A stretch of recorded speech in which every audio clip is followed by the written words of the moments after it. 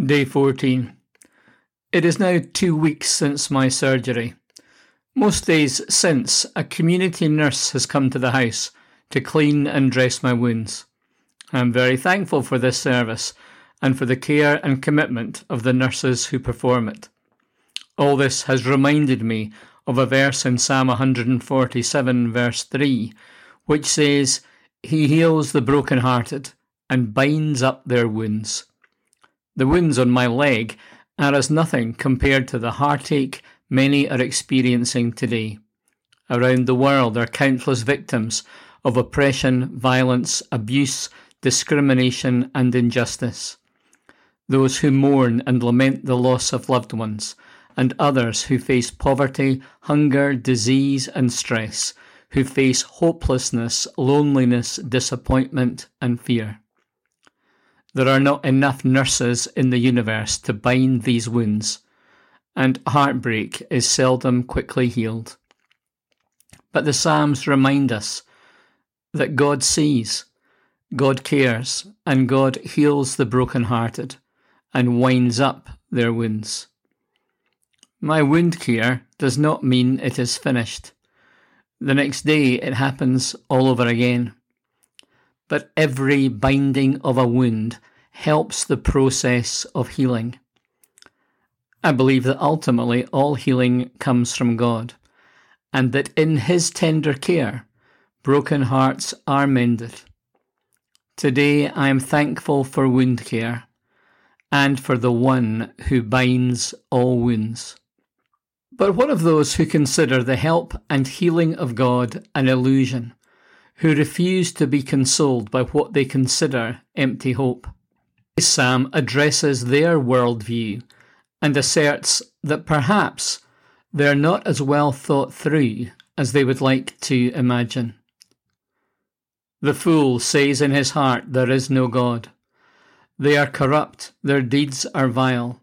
There is no one who does good. The Lord looks down from heaven on all mankind to see if there are any who understand, any who seek God. All have turned away, all have become corrupt. There is no one who does good, not even one. Do all these evildoers know nothing? They are my people as though eating bread. They never call on the Lord. But there they are, overwhelmed with dread, for God is present in the company of the righteous. You evildoers frustrate the plans of the poor, but the Lord is their refuge. Oh, that salvation for Israel would come out of Zion when the Lord restores his people. Let Jacob rejoice and Israel be glad. To think that when people stop believing the truth, they don't believe nothing, they believe anything. I understand how we can be misled by different claims and confused by the overwhelming amount of information. I also appreciate that negative personal experience or more engaging current priorities can be a contributing factor in people dismissing God. Well aware how the echo chambers that we inhabit recirculate our opinions and reinforce our prejudices. We are perhaps the most informed and least thoughtful generation in history. But this old psalm starts with strong words, which resonate through time. This psalm and Psalm 53 start with the same opening refrain, that the fool says in his heart, "There is no God." This is a judgment being passed on a way of thinking and a way of living. That to dismiss God is foolishness. To declare that God does not exist does not make sense. Many philosophers have advanced their view that there is no God. From the post-Enlightenment declaration of the death of God, to the French existentialists, to the four horsemen of new atheism, there has been a constant articulation of the non-existence of God. This has been popularized by musicians, artists, writers, and comedians. At its core is the position that belief in God has no intellectual basis. What David says here is that the reverse is true. It is not the believer who is foolish, but the atheist. There is also a clear connection made with behaviour. How we want to live shapes what we choose to believe. There is a relationship between these people's denial of God and their priorities in life. In this psalm, these people's foolishness spawns corruption. They have dismissed any sense of being under a supreme authority, so they have turned away from God and do not do any good. They consume God's people and ignore God. This can seem overly harsh to our eyes. Surely people are entitled to their opinion, and not everything an atheist does is going to be bad.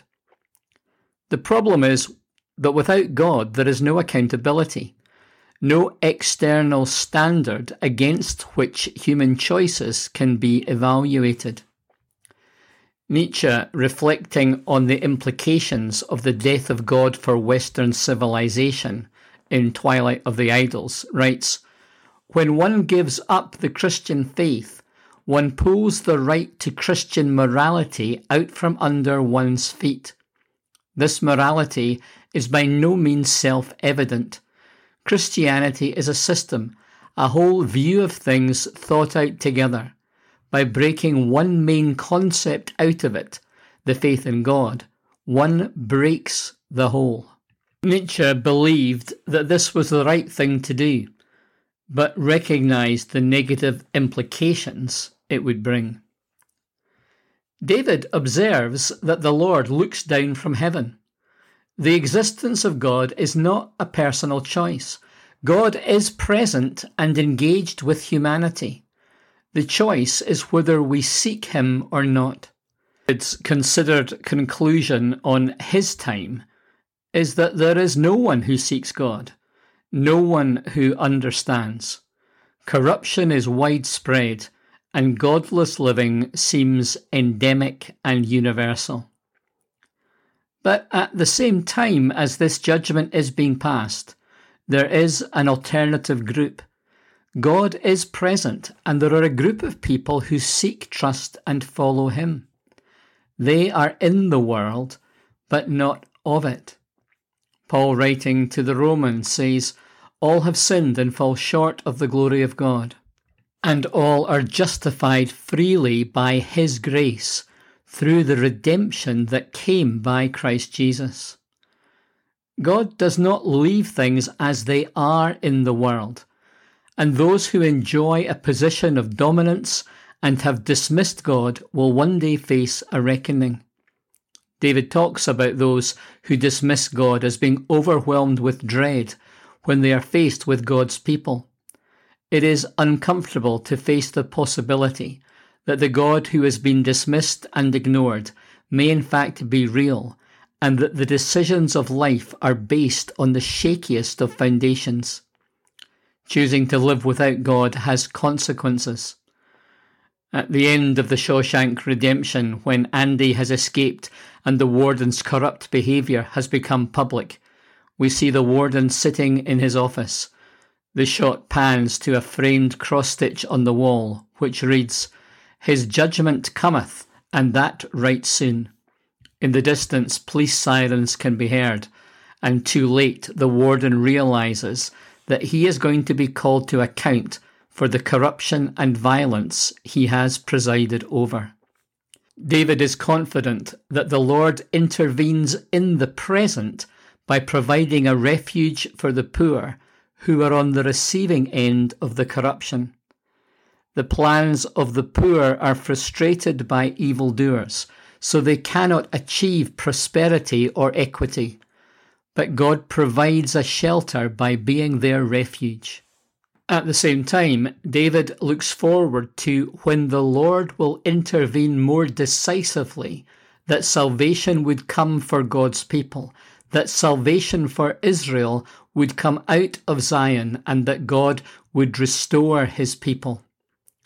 Paul, writing at a different point in history to the people of God in Philippi, reminds them that God is at work in them, and that they should follow God's way, so that you might become blameless and pure, children of God, without fault in a warped and crooked generation. Then you will shine among them like stars in the sky, as you hold firmly to the word of life. In a warped and crooked generation where people continue to deny the existence of God, the challenge is to be different, to shine brightly in the darkness. This will not always be a comfortable reality for those who have become accustomed to life in the dark, but that word of life we hold out to others, it is the only hope of salvation and the only route to restoration and joy.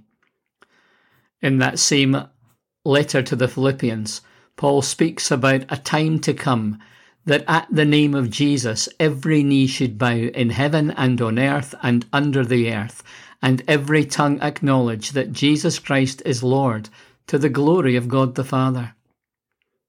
It is much better that people make that decision now, rather than realizing too late that they have lived foolishly.